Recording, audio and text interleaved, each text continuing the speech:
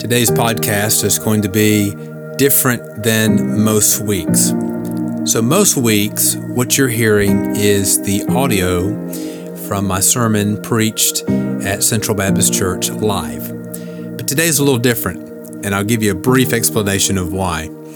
This past week, we had some of the coldest weather that we have in South Georgia. Now, if you're not from South Georgia, you may laugh at us, but when it gets to 30 degrees in South Georgia, that is emergency level cold for us, and it was really cold here. That Sunday morning when we got up to come to church, I realized that the heat in our sanctuary building was not working, and the room temperature was hovering around 53 degrees. And for us, that was too cold, too unbearable to be in the room.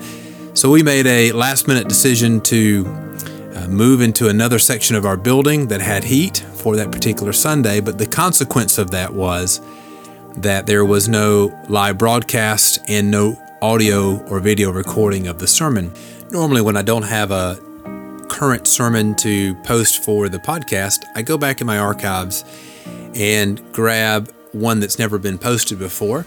But because this Sunday was Sanctity of Life Sunday, I wanted to choose something that on that subject. In fact, I thought about choosing an old Sanctity of Life Sunday sermon that I had preached, but I'm going to try something. Maybe this comes off well, maybe it comes off awkward. We'll find out in short order. But I thought instead of playing an old sermon from years past, I would take this past week's sermon and just talk with you, just me and the microphone, and just talk with you through the passage. I was preaching from Psalm 139, verses 13 through 16. Let me read that passage to you, and then we'll walk through my sermon notes together. Psalm 139, beginning in verse 13, says, "For you formed my inward parts. You knitted me together in my mother's womb. I praise you, for I am fearfully and wonderfully made. Wonderful are your works. My soul knows it very well. My frame was not hidden from you when I was being made in secret, intricately woven in the depths of the earth. Your eyes saw my unformed substance. In your book were written, every one of them, the days that were formed for me, when as yet there was none of them." Each year on the anniversary of Roe versus Wade decision of the United States Supreme Court that legalized abortion, churches all across the nation participate in Sanctity of Life Sunday.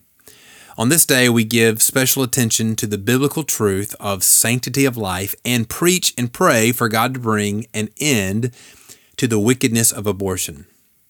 Last year, when I preached on Sanctity of Life Sunday, the United States Supreme Court had recently overturned the Roe v. Wade decision. We recognized then that though this was a great victory for life, the battle would continue in the state legislatures. Now, a year later, the reality and intensity of this battle are well known.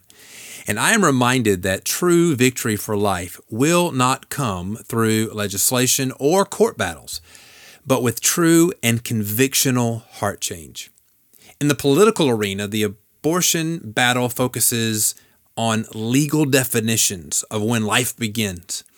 In the courts, the battles are over when rights are endowed, what mitigating factors and circumstances change the calculus, and whose will takes precedence over others. I have heard political pundits pronounce with great confidence in recent months that being pro-abortion is a winning issue for politicians. And while this may be true in the current political climate, I have also been encouraged to have conversations with others who have been swayed by faithful biblical preaching. As such, I am more convinced than ever that the only way we will have victory in this issue is to continue to make our case according to the Word of God. The sanctity of life for Christians is not a political issue.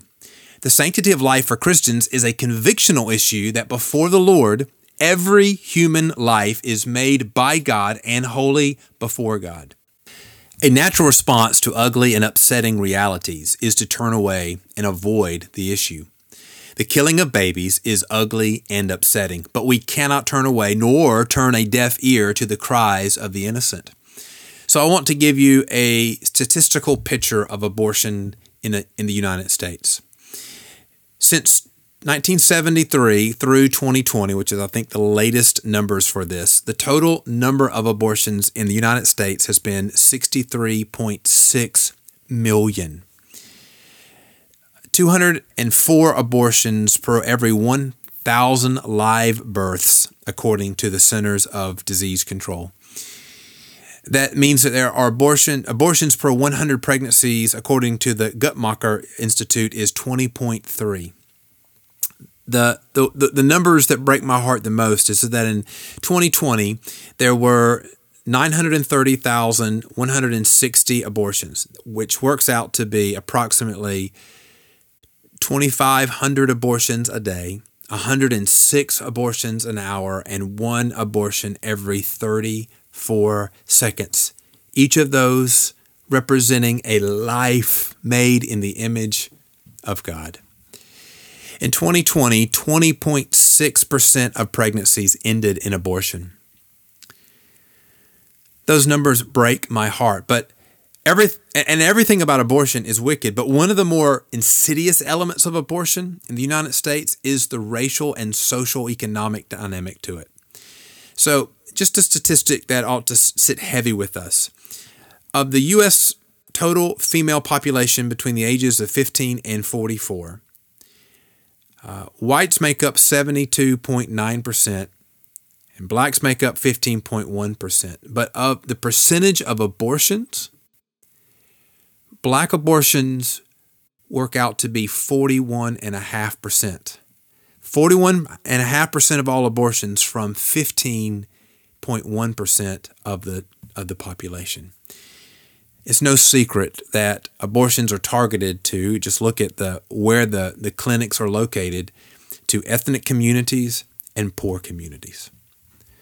Now, I share with the church that I intend to proclaim God's word faithfully and clearly. And the reality is, and every preacher must wrestle with the truth, that God does not ignore sin, and neither should we. There is no freedom in turning a blind eye to sin. However, I do understand that speaking to my church and on this podcast, there are some listening who have had an abortion or maybe encouraged another to have an abortion or politically supported legalized abortion. And I want you to hear carefully that my intention is not to condemn, but rather to declare God's holiness and forgiveness found in Jesus and the hope of being made new in Christ. No matter your past or the greatness of your sin, Jesus can redeem and make new. My hope today is that you would be convicted today by God's word and be drawn to the mercy that is found only in the cross of Jesus. The hope of the gospel is that as it confronts our sin and exposes our wickedness, that it also draws us to forgiveness and salvation that is found only in Jesus. So today I'm sharing from Psalm 139. It's a Psalm of David, and it's a powerful word on the omnipresence of God and the hope, conviction, and holiness that his omnipresence brings to our life. Now, omnipresence means that God is present everywhere, no matter where you go. In verses 13 through 16 of the Psalm, that those verses come in the context of David rejoicing and marveling that God knows everything about him. Let me read to you some verses that preceded this. So beginning in verse 6 of this psalm, it says, such knowledge, meaning that God knows everything about him and everywhere that he is. He says, such knowledge is too wonderful for me. It is high. I cannot obtain it. Where shall I go from your spirit? Or where shall I flee from your presence? If I ascend to heaven, you are there. If I make my bed in Sheol, you are there. If I take the wings of the morning and dwell in the uttermost parts of the sea, even there your hand shall lead me, and your right hand shall hold me. If I say, surely the darkness shall cover me, and the light about me be night, even the darkness is not dark to you. The night is bright as the day, for darkness is as light with you. Continuing this thought, David declares the glorious truth of verses 13 through 16 that every human life is the glorious masterpiece of God, and that every human life is known by God, the intentional work of God, and is a testimony to His glory. So from this passage, I want to share these two simple points. Number one, every life is known by God. And number two, every life is the work of God. So beginning with every life is known by God. In this psalm, David marvels at the amazing truth that God knows him. In the first verse, he says, "O Lord, you have searched me and know me." In the sixth verse, he says, "Such knowledge is too wonderful for me. It is high, I cannot attain it." The more important someone is and the more people they interact with, the less personal knowledge they have of the people they meet. If you were to meet a well-known performer, national politician, or professional athlete, you may take a selfie with them and remember the details of the interaction for years to come, but the person you met is unlikely to recall your name moments or minutes after your interaction. It is impossible for any person to remember everyone they meet or invest the time to know everyone they come in contact with. And the more influential or important you are, the more people you meet, the less knowledge you have of those that you interact with on a daily basis. David marvels at the thought that God knows him intimately, the God of all of creation, the God who knows all things and has existed for all time. He knows who he is, and where he is, and what he's thinking, and what he has done, and what he's doing, and what he will do. In verse 13, David declares that God's knowledge of him did not begin with his birthday, but from his conception. The reality of this world is that some lives are judged as ignorable and unseeable. The lives legally extinguished in abortion clinics or by taking of pills for medication abortions are the most ignored and unseen lives among us.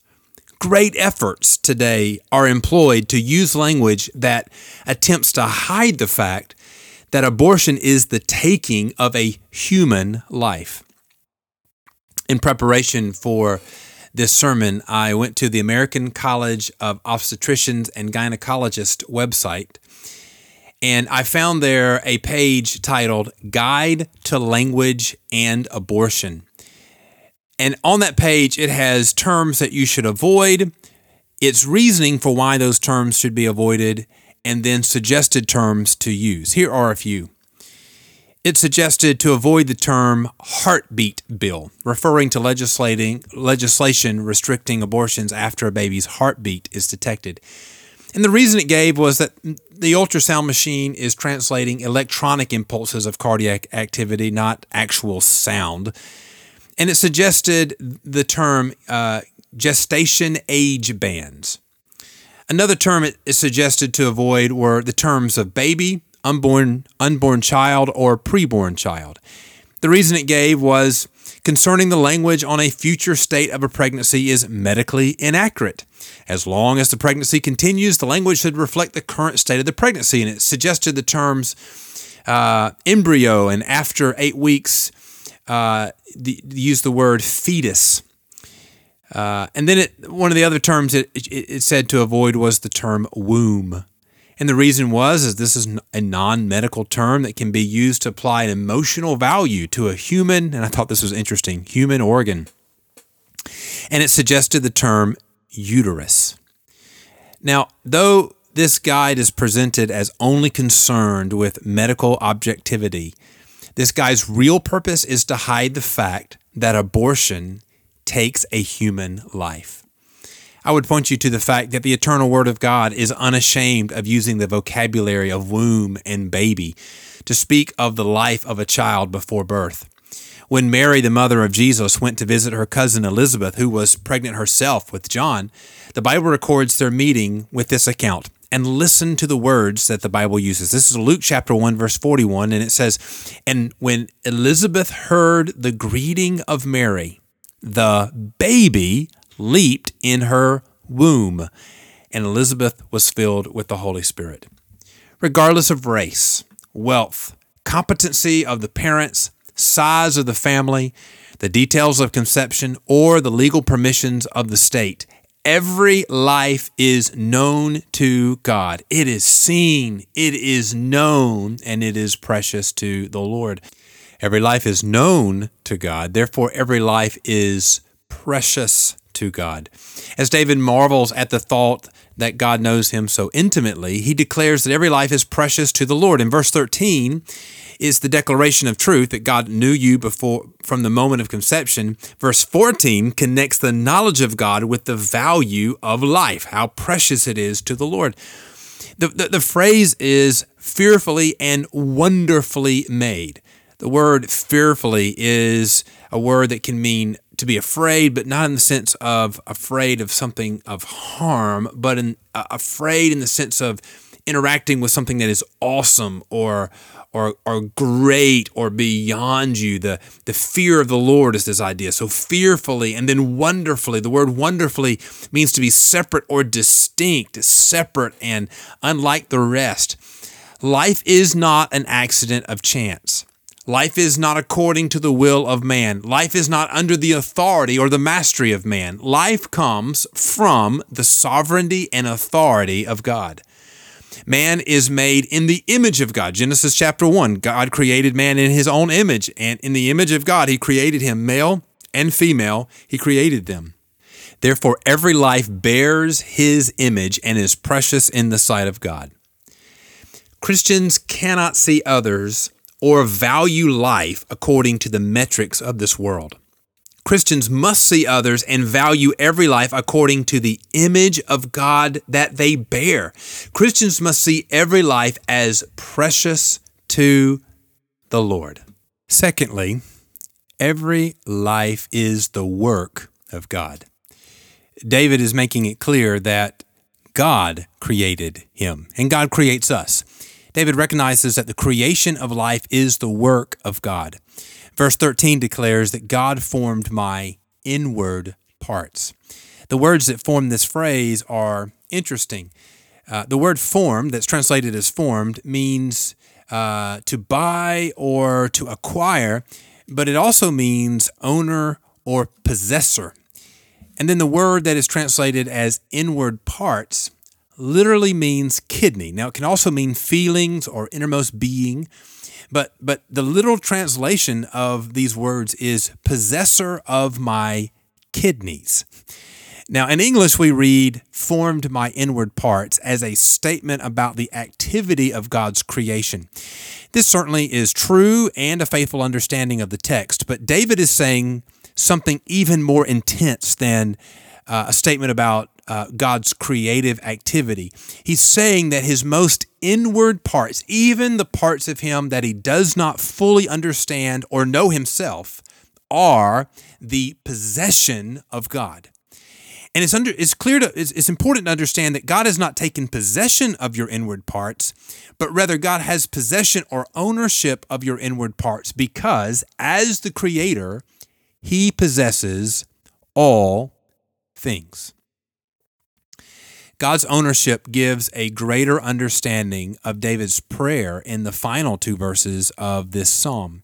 In verse 23 and 24, David asked God to search him and know his heart. He's asking God to search what he possesses and owns to see if there is anything that is contrary to the will of the owner. It is important for us to understand that abortion is not first a crime against humanity. Now, it is a crime against humanity, but it's not first a crime against humanity. Abortion is a rebellion against the sovereignty of God and a rejection of the rightful possession of his creation. We are created by God, and we are created with purpose and value. Every life has intrinsic value. One of the wicked things this world does is to value some lives over others, or to devalue some lives. But God puts no limits on who is an image bearer or fearfully and wonderfully made. From the biblical perspective, all life is holy before God. Not because of the value that men ascribe to a particular person, but because every life is an image bearer, every human life is an image bearer of God. All human life is holy and intrinsically valuable. So that applies to everyone, regardless of particulars. So every life is holy and intrinsically valuable. That includes the drug addict, the homeless, the poor, the mentally ill, the old, the very old, the sick, the very sick, the physically disabled, the baby born into terrible poverty, the baby conceived in sinful circumstances, the baby conceived in abusive and horribly broken circumstances. It's important for us to articulate this as well. Neither the sin of the parents nor the sinful details of the conception have a bearing on the value and worth of a baby. Every baby, every life, every human life has value because every human life is made in the image of God and made by God. In verse 16, David declares that in addition to intrinsic value, at conception, every human life has purpose. Listen to what he writes in verse 16. Your eyes saw my unformed substance. In your book were written, every one of them, the days that were formed for me, when as yet there was none of them. God knows every one of your days. It's important that you not diminish this truth. The wicked view of man is to assign value and purpose to lives that are celebrated by man, and usually that celebration comes from a life that is long or in some way has value to what men love or produces something that men love. The wicked view of man is to assign value and purpose to lives that are celebrated by men, but lives that are uncelebrated by man are often judged as purposeless and valueless. So in our current context, in that secular view, lives that are considered purposeless or valueless are lives of babies that only live a few hours or minutes. The lives of a baby born with severe mental disabilities, the life of a baby born with profound physical disabilities. But verse 16 is not about the celebration of man or even the appreciation of man. Verse 16 is a testimony to the sovereignty of God. Every life has purpose according to the sovereignty of God. No matter the number or length of days, no matter the physical ability or inability, and no matter the mental ability or inability. Now, I recognize that the reality of the sinful brokenness of this world means that those who make the life and death decision concerning aborting a baby often are under extreme pressure to do so. So I want to close with a story. And I want to tell you the story of Aubrey, not her real name. She writes about her experience with abortion. She had just turned 16 years old in 2011 when she got pregnant. She waited a month before telling her parents. When she did, they immediately pressured her to have the child aborted. Her parents were angry and told her that she was not going to make this mistake and that they did not want to be grandparents to the child. Her parents gave her an ultimatum. She could have an abortion or leave their home. She didn't want to leave her home, be separated from her boyfriend, or attend a new school, but the pressure was growing. The day after telling her parents, her boyfriend and his parents came over to her house and pressured her to have an abortion because they said the child was going to wreck everyone's life. She wanted to seek adoption for her baby, but she was given no support for this option. Her boyfriend had initially supported her desire to adopt the baby, but gave in to the pressure of his parents and eventually pressured her to get an abortion. Her mother made an appointment at Planned Parenthood. Aubrey wrote of this experience with these words, "I will never forget having to wake up at 5 a.m. to get there for an 8 a.m. appointment to do something I did not want to do. But I felt like I had no choice. My mom told me they would do an ultrasound and that I was not to look at it because she didn't want me to know what was there. I didn't want the abortion. It was my baby, and I stopped fighting for it. I never should have done it. After the abortion was over, she went home and cried. Because she had submitted to her father's desire, he welcomed her home with a hug, but it was of no comfort to her. She wrote anonymously on an online platform about her experience a few months after aborting her baby. She felt trapped and unable to push back against the pressure. She felt guilty and heartbroken for the baby she had aborted. She concluded with a plea for other girls who are pregnant and being pressured to have an abortion to keep their babies with these words. She said, "Abortion does not make a baby go away. It just makes a dead baby." Brothers and sisters in Christ, friends, all around us are people like Aubrey who feel like they have no other options. People like Aubrey's parents, boyfriend and boyfriend's parents, who only see how a pregnancy affects their lives but never stop to ponder the consequences of taking the life of another who is made in the image of God. We must make the case for the sanctity of human life in the courts, in the houses of legislation, in our communities, and among our friends and family. Beyond making the case for the sanctity of life, we must also find ways to help those who are in need to choose life. As I said from the beginning, sanctity of human life, working against the scourge of abortion, is not political for us. It is convictional according to the Word of God. I hope this has been helpful for you, and I hope God has used this to press into your own life, thinking more biblically about the sanctity of human life. Until next week, God bless.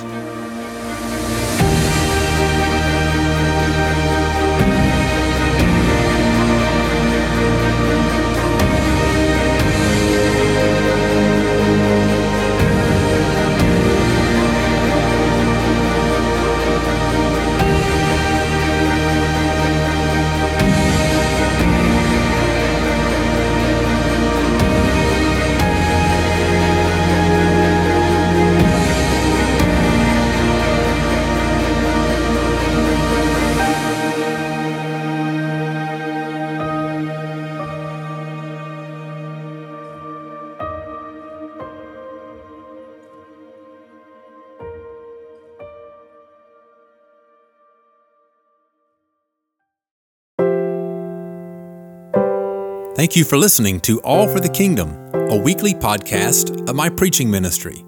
For more sermons, blog posts, and other related content, go to bensmithsenior.org. That's bensmithsr.org. I am the pastor of Central Baptist Church in Waycross, Georgia. I would love for you to join us this coming Sunday at 201 Ava Street here in Waycross. Our morning services begin at 10:30 a.m. For more information about Central Baptist, go to cbcwaycross.org. Again, thank you for listening, and until the Lord returns, let us live each moment all for the King and all for the kingdom.